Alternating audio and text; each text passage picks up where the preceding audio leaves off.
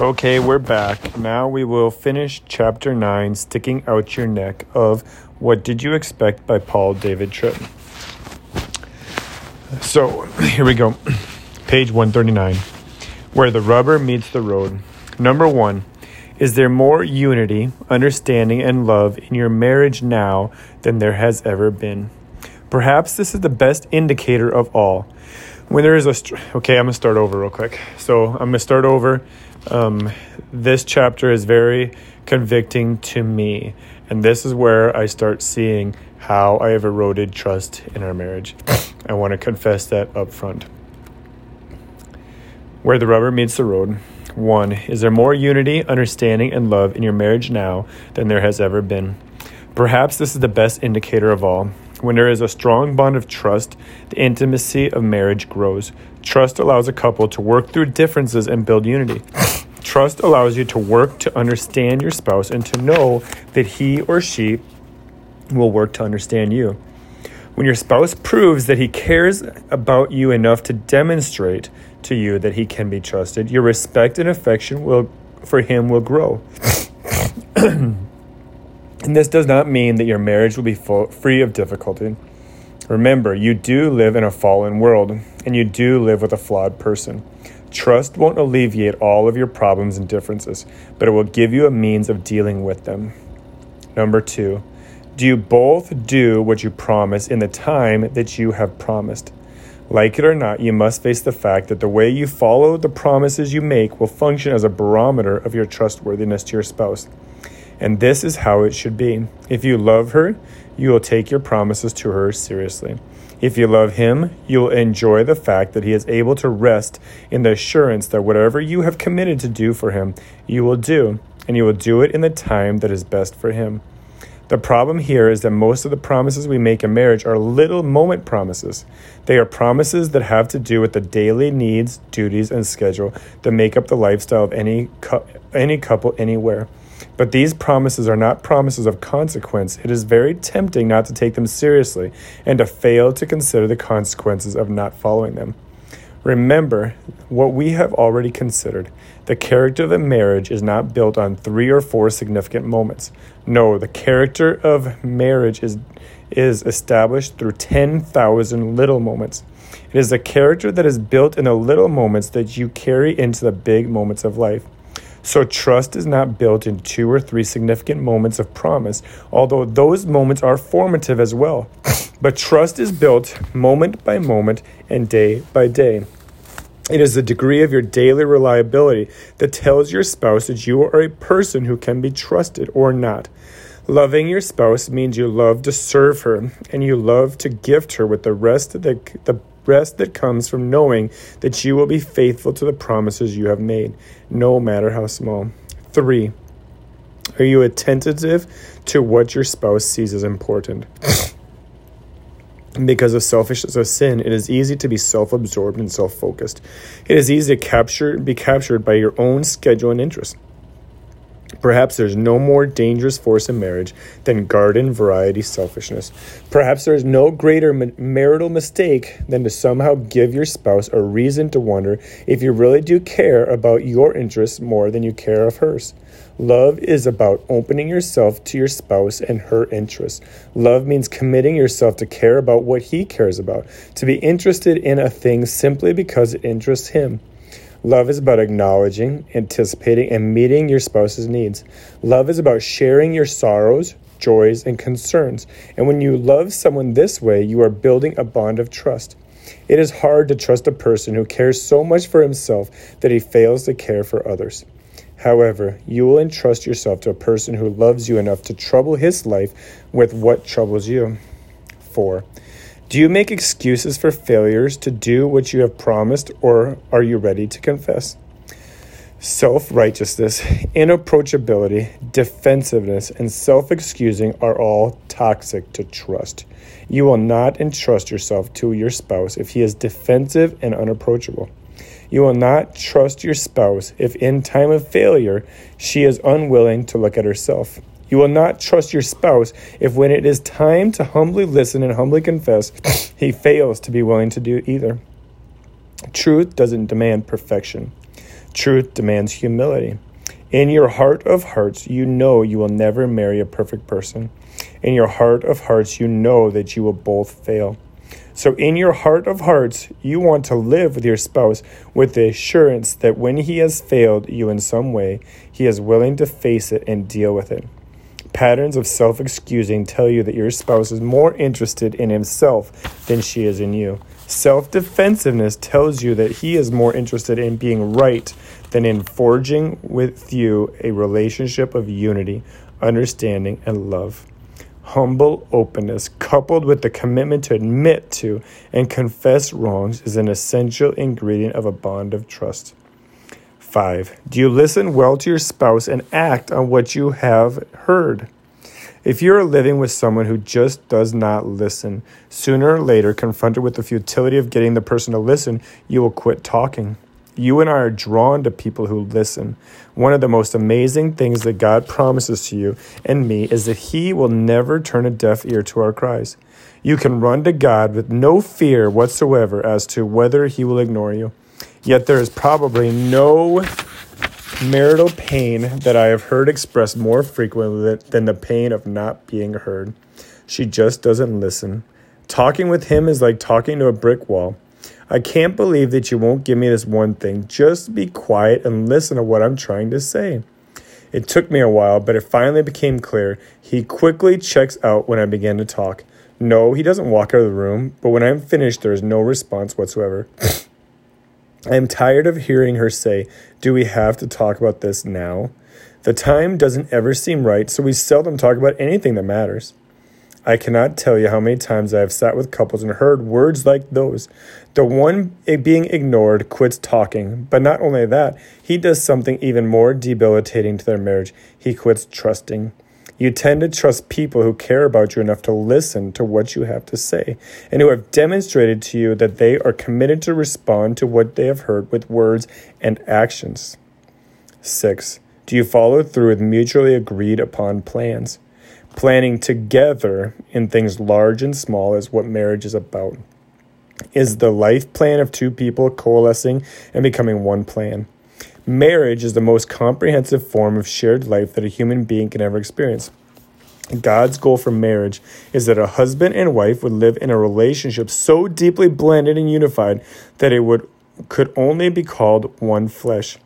So the work of every husband and wife is the work of unity. Because you desire life together, you need to plan together. It is no longer his or hers. Therefore, you need to do the give and take work of discussing and planning together. And you need to rest assured that when you have agreed upon a goal with a plan of action, the other will remain loyal to the plan and follow through as you have agreed. When this happens, trust is strengthened. But when you agree to a plan and then go out and do it your own way, rather than the mutually decided way, you present yourself as a person who cannot be trusted. 7. Do you work together on planning and scheduling priorities, or do you demand that the other do it your way? Let's be humbly honest here. We all want our own way. The instinct to be sovereign over your little world and to get what you want and what you tell yourself you need doesn't leave when you are publicly mouthing your vows. God is working right now on you so that you will live for something bigger than yourself. But there will be artifacts of the instincts to live selfishly in your heart until you cross over to the other side. Demand and entitlement destroy trust, because as you live with your spouse, she soon comes to understand that no matter what commitments you have made to her, what you really want is your own way. You have vowed to cooperate with her, but what you really want is for your wife to participate in supporting the desires and plans of your little kingdom of one. When she sees you operate this way, she knows that you cannot be trusted to work with her and to care for her. 8. Do you share with your spouse your thoughts, desires, hopes, dreams, and concerns, or is it easier for you to be quiet or to share them with someone else? Has your life together encouraged greater and greater levels of trust? Have you learned that you can say anything to your spouse because he approaches you with a heart that is gentle, kind, understanding, and patient? Have you experienced starting at opposite ends of an issue and watching honest and patient communication bring you together? Or has your spouse not taken your concerns seriously? Have you been dismissive of your spouse's thoughts, hopes, and dreams? Are you better able to communicate with one another today than you were earlier? Do you go into a conversation assured that you will get a patient ear? Or do you find it easier to talk candidly with someone other than your husband or spouse? When someone outside of the house has become a replacement confidant for your spouse, it is a sure sign that trust has been broken. 9. Is there any evidence that you have withdrawn from the other in protective distance? Are you afraid to be honest with your spouse? Are you afraid to disagree with him? Are you afraid to lovingly confront and contradict her? Are you afraid of what would happen if you told him what you really think? Are you afraid to stick your neck out and be vulnerable? Do you feel that you are walking on eggshells? Do you feel the need to measure your words?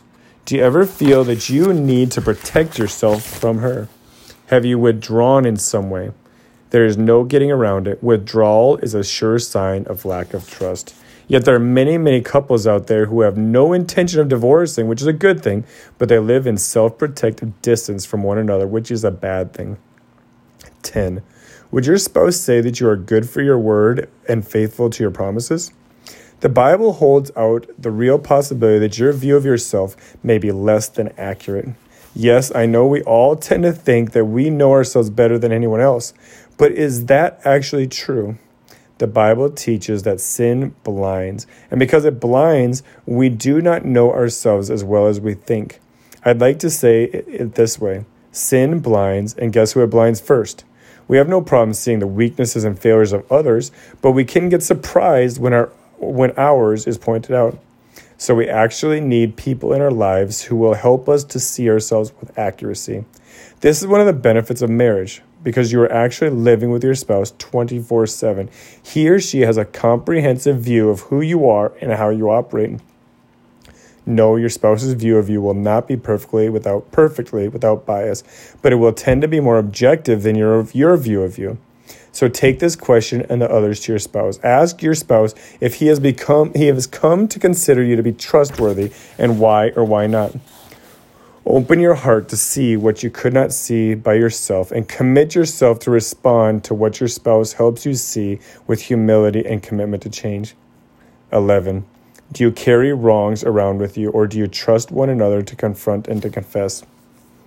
Choosing to be bitter is choosing what feels good to you, but not what is best for your spouse or for your relationship to which you have been committed yourself. When you are unwilling to go through the difficulty of helping your spouse to see how she has hurt you and the tension of disagreement, that you love your comfort more than you love her. When you are not sure that it is safe either to confront or to confess to your spouse, then you are saying that you are not sure that your spouse is a person who can be trusted. Silence is a sign of the lack of trust. 12. Do you ever wonder what the other is doing when not with you? Trust means you have no concern whatsoever about what your spouse is doing when he is out of your presence. The need to follow him, check up on him, and to cross-examine him when he returns are sure indicators that you do not trust him. Trust means that you know that your spouse would not think of doing anything when she is away from you that she would not do in front of you. Being trustworthy means you never feel the need to look over your shoulder to see if you've been seen, and you never feel the need to cover your tracks or rehearse your story. Trust means living with the rest that comes from knowing that neither one of you have anything to hide. 13. Are you conscious of editing your words and withholding your feelings because you can't trust the other to deal with them properly? The nature and style of your communication with your spouse is a very good indicator of the degree of trust that exists between you. If you're withholding your thoughts and feelings from the other, it means either that you don't love him enough to share yourself with him, or you don't trust him enough to place yourself in his care. I don't know how many times I have heard a husband or wife said, "I had no idea you felt that way about blank, blank, blank." Have you ever experienced situations in which you have shared something with your spouse and he used it against you? Have you ever shared secret things told you by your spouse with someone else? When you're not sure that you can place the fine china of your life in the other person's hand, then you are being confronted with a weakness in trust in your marriage. 14. Is your marriage partner the best friend in your life, or has your dream of this kind of companionship evaporated? Marriage really is a human covenant of companionship. God wasn't so much giving Adam a physical helper for the work in the garden as he was giving him a companion. God knew that he had created a social being, and because of Adam's social hardwiring, it was not good for him to live without the companionship of one made for him and made like him. You could argue that this is the most basic reason for marriage. God created a lifelong companion for Adam, and his relationship with Eve would exist on earth as a visible reminder of God's love relationship with people, and as the God-ordained means by which the earth would be populated as God designed. So the character and quality of the friendship between a husband and wife always function as an accurate measure of the health of their marriage. It is also an accurate barometer of trust. When trust is present between two people, their appreciation and affection will grow, and as those things grow, friendship flourishes. Is your sexual relationship mutually satisfying, or is it hard for you to give yourself physically to your spouse? What does good sex have to do with trust? Everything. I must be honest here, I am a bit tired of Christian marital body part books. I don't think that the problem for most couples in the area of sex is that people don't know where stuff is. I don't think the average couple needs sexual maps and charts. Now, a little education can be helpful, but I don't think biology is a solution to the overwhelming sexual dysfunction that is the plight of many Christian marriages. I think that this particular dysfunction is directly related to trust. It is important to understand that you do not leave the character and quality of your relationship at the side of the marital bed. You drag the nature of the relationship right in the middle of this naked and vulnerable moment. If you have experienced the selfishness of your spouse in a variety of ways, why would you not conclude that he or she will be selfish in bed as well? If your spouse has been demanding or critical and vengeful in other times, wouldn't it be logical to assume that he or she will be the same during active sex? On the one hand, if you have been able to entrust your spouse to yourself to your spouse's care in other situations, would it not be safe to conclude that your spouse will care for you in the most vulnerable of all marriage moments? There is a direct relationship between joyful, mutual, marital sexual satisfaction and trust. 16. Do you say things to other people about your spouse that you have not communicated to him or her? Exchanging honest marital communication for marital gossip is a clear sign of the breakdown of trust. Now, I do not mean talking about your marriage with another person when you have come to the realization that there are things you are facing together that you will not be able to solve together. When you seek out external help, you do it because you have talked and you now know you need help. No, I'm talking about giving up on your spouse and giving in to releasing your steam by talking about him without his knowledge. Our churches are riddled with women's gatherings, formal and informal. They are not so much times of healthy fellowship, but unhealthy times of complaint against the men in their lives. If you are trustworthy, you would not think of saying anything to others that you hadn't first said to your spouse. And you wouldn't say it to others unless they were part of the problem or positioned to be part of the solution. And if you know that you can trust your spouse, you know that you can speak to him with candor and he will hear and respond. There are too many marriages out there where the husband or wife has been replaced when it comes to communication by a friend who functions as a replacement spouse. 17. Do you look forward to sharing times together? And when you have these times, are they peaceful and enjoyable? Joyful anticipation of time together is a good indicator of the health of a marriage. Actually, being able to have peaceful and mutually satisfying times together is an even better indicator. Longing to be together is a sign that you know you can trust the other to share of him or herself and to care for you. Experiencing peace between you is a sign that you are both willing to make the sacrifices that need to be made in order to experience unity, understanding, and love. Here it is. You anticipate being with people you trust. 18. Are there problems between you that remain unsolved because you don't have the bond of trust necessary to work together on a solution? The inability to solve problems is a sure sign of the breakdown of trust. It takes patient love and persevering humility to work together to solve problems. It takes loving the other person more than you love yourself. It takes a willingness to make concrete sacrifices. It takes exchanging a demanding attitude for servanthood. It takes ears that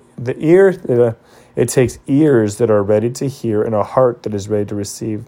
It takes a commitment to not walk away until the problem is solved. When you gift the other with these things over and over again, your spouse comes to understand that he can trust that in a moment of difficulty, you won't run over him and do it your way. He knows that you will love and care for him as you are working with him to solve whatever needs to be solved. The more your spouse experiences this, the more she knows she can trust you. And the more she knows she can trust you, the more she will be willing to hang in with you and work toward a solution to the problem of the moment. 19. Are you comfortable with the vulnerability that a good marriage involves? You can't have a relationship without vulnerability. And the reason vulnerability is called vulnerability is that it requires risk. Are you willing to stick your neck out and be vulnerable because you know that your spouse will care for you when you do? Or have you long since quit putting yourself in the situation of personal vulnerability in your marriage? Think about the fact that marriage without vulnerability is not marriage. Even the most basic of marital acts, cohabitation, requires vulnerability. The degree to which you are comfortable with emotional, physical, and spiritual nakedness in front of your spouse is a sure indicator of the quality and trust that exists between you. Do you ever wonder if you have made a mistake in marrying the person who is your spouse? It is probably blatantly obvious, but I will say it anyway. Marital regret is a powerful indicator of the breakdown of the relationship and the breakdown of trust. If you are there, I have 2 words for you: seek help. If there is a fundamental breakdown of trust between you, then you probably do not have the bond that it takes to reconcile and restore your marriage. Let the pain of your regret not tempt you to run, but motivate you to seek God's help. Go to your pastor or a mature brother or sister and begin to share your dilemma. Look for someone mature who takes God's word seriously. Don't wallow in regret. Remember, Jesus died for what you are now facing. He is with you, and he is for you, and he will not leave your marriage, no matter how bad it gets. 21. Do you ever fear that you are being manipulated or taken advantage of in any way? If you have come to the place where you actually fear the other person, then you are in a situation where there has been a complete breakdown of trust. You simply don't fear someone who loves you. You don't fear someone who has your best interests at heart. You don't fear someone who has treated you with kindness and gentleness. If your companion has become your adversary, then trust is gone and the marriage can't work. No, that does not mean it is over. It simply means it needs fundamental change and healing. You cannot let yourself or your spouse live with the status quo. You can't allow yourself to be content with learning how to avoid anger. You must commit to doing everything in the power to rebuild what has been broken. God will honor your commitment to do what is right by giving you strength as you go. 22. Do you ever wonder if your spouse cares for him or herself more than you? Remember our definition of trust at the beginning of the chapter.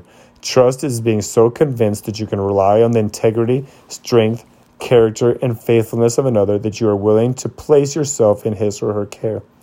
Don't be willing to live in a marriage where trust has died. Believe that God will never call you to do a thing without giving you the wherewithal to do it. His grace will take you places you hadn't intended to go, but it will also produce in you things that you could never produce on your own. Restoring grace. Thankfully, Will and Krista got tired of the distance and pain.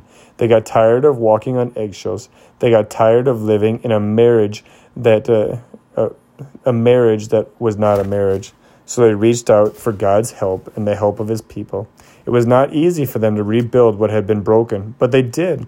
And in so doing, they experienced the truth that God's grace really is sufficient and his strength really is made perfect in our weakness. That same grace is available to you as well. Reach out for it and don't let go until it has transformed you and returned to trust to your marriage. That is the end of chapter 9.